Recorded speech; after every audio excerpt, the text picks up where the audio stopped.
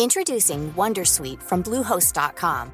Website creation is hard, but now with Bluehost, you can answer a few simple questions about your business and get a unique WordPress website or store right away.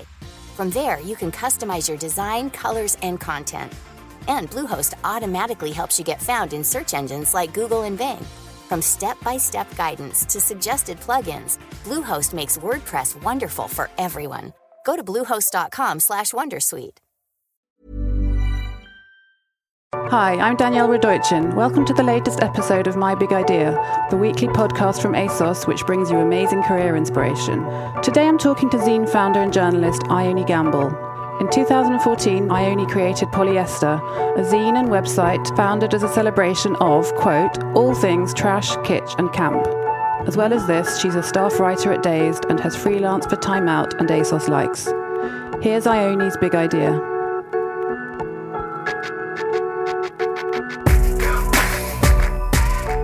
Hi Ione. Hey. Thanks for coming into ASOS. No worries. So we're here in the ASOS canteen in London today to talk about you and your amazing career founding the Polyester zine. So firstly, why the name Polyester? So Polyester is named after the John Waters film of the same name. I really admire John Waters' work and also his writing in relation to the fashion industry and to subculture. Secondarily, we also wanted a name that sort of pushed against the glossy side of like youth culture publication, so it's kind of like a tongue-in-cheek poke at nylon, but we really like nylon, but we're thinking what's the opposite of that? Polyester, like scratchy, cheap, horrible, so that's why it's called Polyester. And your latest issue, which I think was issue 4, features Tavi Gevinson and Gogo Graham on covers. What does it take to be a polyester girl? Well, issue 4 is actually the first time that we featured like talent, so to speak, on the cover as opposed to like a model from an editorial photo shoot. I think those two in particular were really inspirational as cover girls because they're sort of like pushing against industry convention. They're both extremely political in their work, so Gogo being like a transgender designer who makes clothes for trans women, and Tavi, who obviously founded Rookie, an amazing feminist platform. So I think it's just about having your own voice, having a political voice, having a social conscience, and just being really cool, I suppose, like knowing your own mind, and just being inspirational to other women. Did you approach Tavi or vice versa, and how did it go? How did you go about getting Gogo for the cover? So my friend Eleanor Hardwick, who is a staff photographer at Rookie, sort of let me know that Tavi was coming over to the UK for the Pirelli calendar launch. That was last November. And she said, oh, we should do a shoot with Tavi. And I was like, yeah, that'd be amazing, but didn't really think it was going to happen. And then it was like a Friday night, and Eleanor texted me like, oh, we're shooting Tavi tomorrow, what are we going to do? And it's like, oh my god, what, how? We need to get a location, we're not going to be able to pull any clothes because it's a Friday night.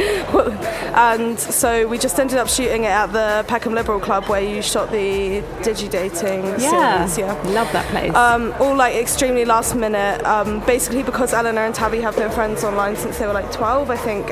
Tavi interviewed Eleanor for Style Rookie, like when Style Rookie was still a thing. So it was kind of just like a happy coincidence that Tavi sort of happened, and then we did the shoot and we spent a couple of days hanging out while she was here, and then I interviewed her when she was back in New York a few months later over the phone.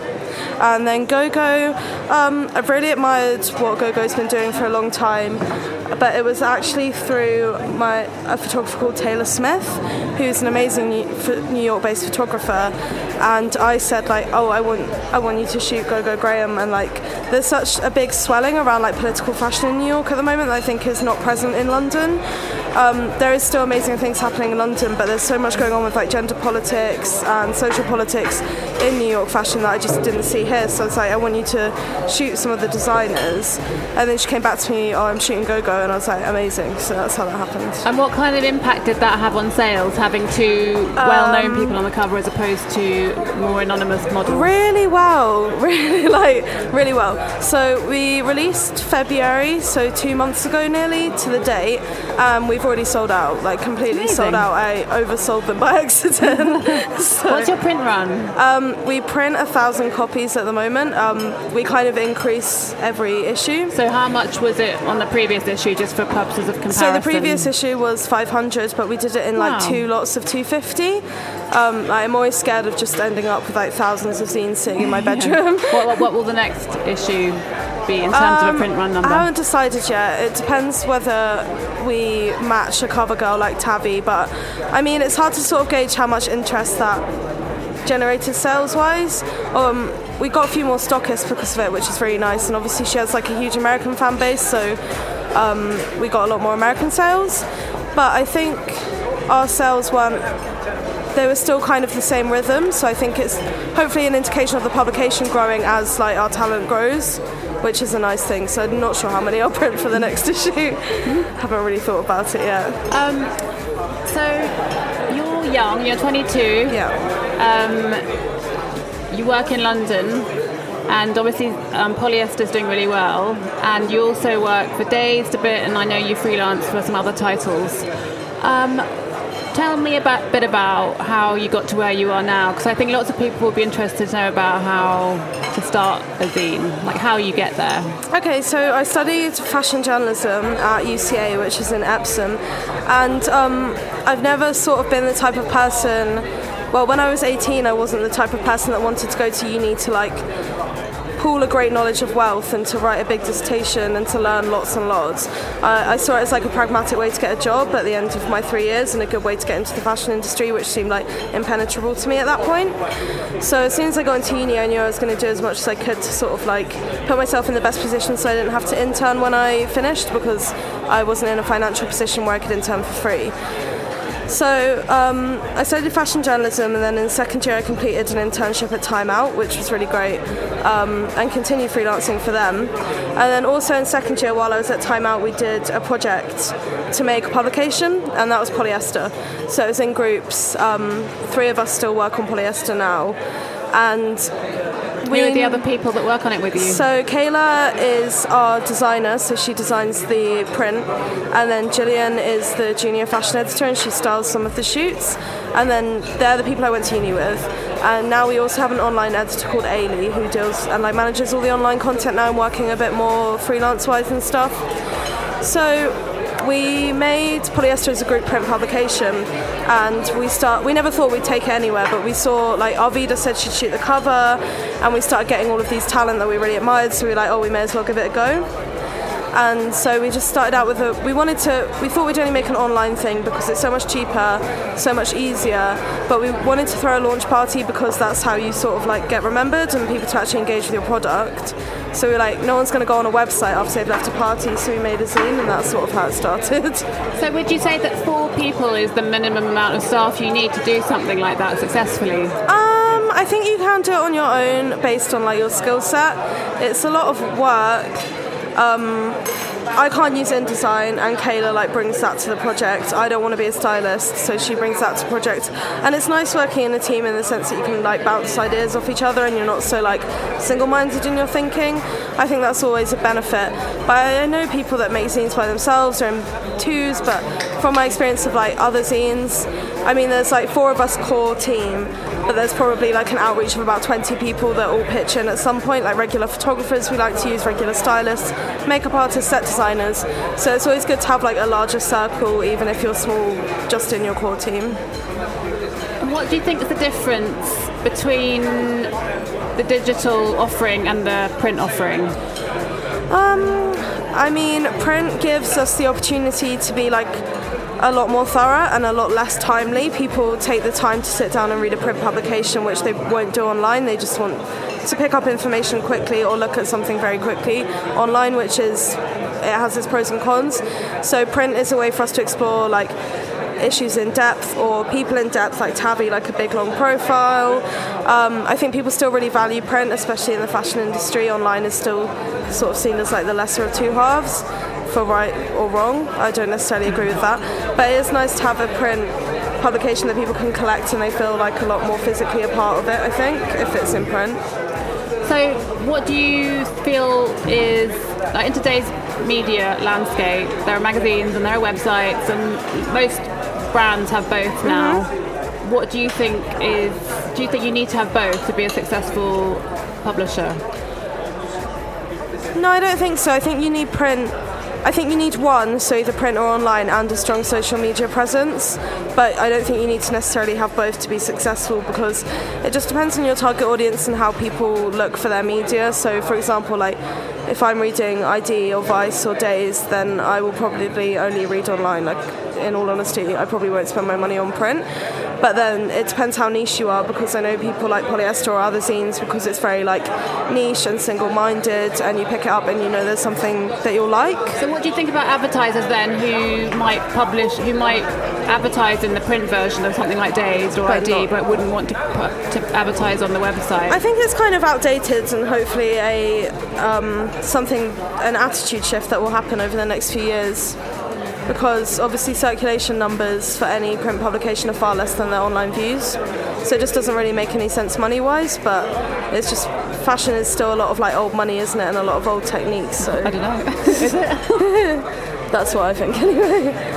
Well, so you just mentioned your audience, but I'm quite interested to talk about the Polyester audience, because it seems to me that it's quite engaged, and I've been looking at your social media accounts, and it just seems like you've got a really strong sense of who reads you. How do you go about building that kind of readership? So I think it was always really it was sort of like a non-thing for me to think about who the audience would be, because it's me. So it wasn't that hard to think about like, oh, what do these girls like? I mean, I suppose at the beginning what I didn't necessarily know is that there was a load of other girls that like the same things that I did. So that's nice. I mean, a way that we grew our audience in the beginning was we launched our Instagram before we launched our website or print. So we already had like a fairly strong presence on Instagram before we even launched anything. How did you make people start following you in the first place on Instagram? I can't even remember anymore. I think it was just like nice like vintage pics of like from like the 90s, and like old fashion collections, and behind the scenes pictures from shoots that saw like who we were working with. So then getting those people to like tag us in a picture, which would then drive stuff through to us. I think the audience is built quite organically, so hopefully every time we launch an issue, it has someone that might have not been affiliated with Polyester before. So for example, like for issue 2, Medium Kirchhoff, issue 3, Mary Benson, issue 4, Tavi, and they bring their audience into our audience, which is nice. So you ask them to not necessarily ask, but hopefully if they like what they've done, then they will. So you don't actually ask them, you just hope? Yeah, we don't usually ask, but obviously it's always nice. How do you spend an average working day? Okay, so I usually wake up and then That's a good start. I'll work on freelance stuff mostly in the daytime. Are you pitching ideas, or do you find that people are coming to you a lot more now? I think it's a bit of both. So I work on retainer for Dazed, so I write 3 times a week for them, like no matter what, and that's my main source of like freelance writing at the moment. And then because I do a lot of Polyester as well, I find it hard to pitch out regularly. So if something comes in, I'll do that. Or for example, work on like a more commercial job for Polyester. So in September of last year, I worked on a big project with the BFI on making them like a feminist newspaper. So that was like a very intense period of 1 month working, where it was more like a commercial project for Polyester in a sense, where I had an editorial team and did all of that. And then in the evening, I'll usually work on Polyester work, so it'll be like reaching out to people who want to be in the issue. I don't look after online anymore, but I'll like check in with Ailey and like see what's coming up. I run the social media accounts, so that will be like sporadically through the day I'll post something. Organising shoots, and then every so often like going on a shoot, producing a shoot. So that's basically what my time is made up of. Is Polyester making money? It's not making money, but it's in profit in a way. So like we make money on the print run, so we are in profit, but then we put it back into like hiring a studio, or paying for an Uber for all the clothes to come, or launch parties, anything like that. So we don't have like a surplus of cash at the end of it, but we don't pay any money into it ourselves, which I think is, I mean, it's a fairly good place to be. Yeah. And how do you see it evolving in future? I'm not really sure. Like, I think a way that I would like to I don't think I want to like monetize the print publication necessarily. I really enjoy having it as a space where I can just explore any sort of issues, themes, talk to anyone I want, and there's no sort of restrictions on that editorially. One thing that I'm looking into, which is going to happen, is that I'm going to start managing talent that are closely affiliated with Polyester. So like photographers that we work with a lot, personalities like Charlie Craggs, like I'll be their manager because there's such like a community around Polyester that brands go to us all separately and try not to pay us. So I think it's good to pull that. So do you feel like you're moving towards a kind of agency model? Yeah, I'd like to open an agency at some point, definitely. That's exciting. Yeah. And for you personally, do you see yourself continuing to head up Polyester, or do you have dreams to expand your career beyond that? I don't know, it's something I've been thinking about like a lot recently. I enjoy working for other publications a lot, and I enjoy working freelance, and I enjoy everything that comes with that. But Polyester is obviously a passion. I think I'd like to do Polyester for as long as I can, and I'm not really seeing it as I'll be 55 and I'll be sitting in a big office with Polyester. Don't really think that will happen. That'd be quite cool though. It would be cool, but I just don't think it will happen. So I think I'd like to continue it for as long as possible, but I obviously did have aspirations before I started it to be an editor of another publication. I found that my aspiration has kind of had a shift since starting Polyester and since leaving uni because nothing's as fulfilling as working for yourself, even if it's equally nice to work for other people sometimes. So I don't really know, to be honest. So how have your aspirations changed?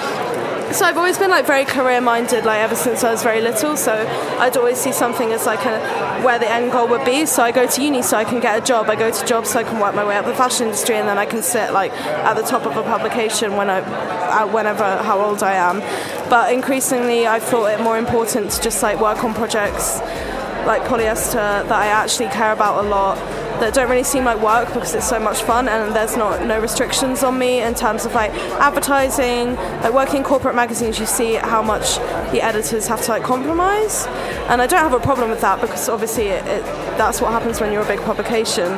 But I'd like to see where Polyester can go without me having to do that in a way. What publications do you read and respect? Okay.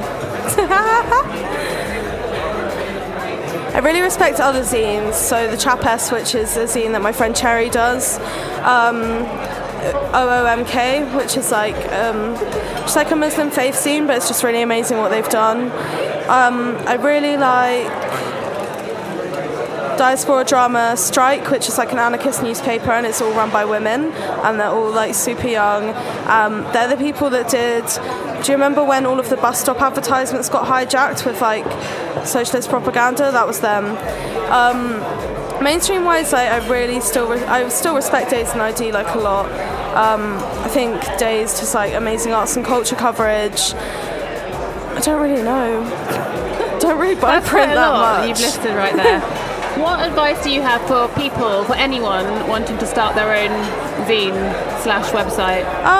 I would say like start writing for the smaller ones first to build your confidence up. That was a really important way for me to find my editorial voice, was to write for other publications. Smaller zines like Sister Zine I wrote for when I was in my first year of uni, and that really helped. And then also to just have like a very strong editorial vision and know that what you're doing isn't really being done anywhere else, because there's ways that you can collaborate with other people very easily that would be just as fulfilling, and it's a lot of work to start your own publication, which I think some people might not realise. So it's very like easy to like wane your enthusiasm once you've started a project, and then you're like, shit, this is too much work for me. And it's nearly happened like a lot of times to me.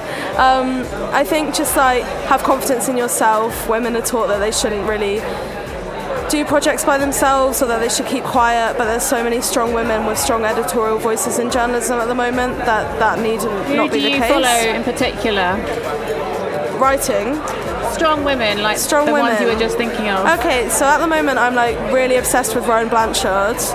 I think that like if all Disney stars were as politically engaged as her when I was 14, then people my age would probably be like Prime Minister by now instead of making fashion zines. I also really love Grimes. I think what she does in the way that she's just so unashamedly weird, and the way she doesn't conform to like what a pop star should or should not be, but then also really is not ashamed of the fact she's a pop star. There's no snobbery there. I find what she does really, really inspiring. I think women like Gogo Graham as well, and Charlie Craggs, like all of these women that exist in the face of such adversity and are still so strong and so single-minded and just want to do what they want to do. Like, I think that's really inspiring to me.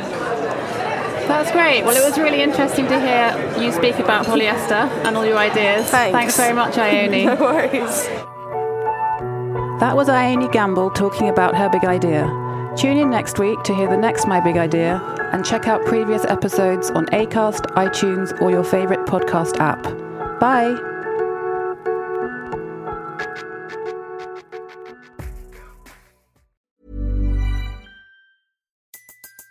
Everybody in your crew identifies as either Big Mac Burger, McNuggets, or McCrispy Sandwich. But you're the Filet-O-Fish Sandwich all day. That crispy fish, that savory tartar sauce, that melty cheese, that pillowy bun. Yeah, you get it.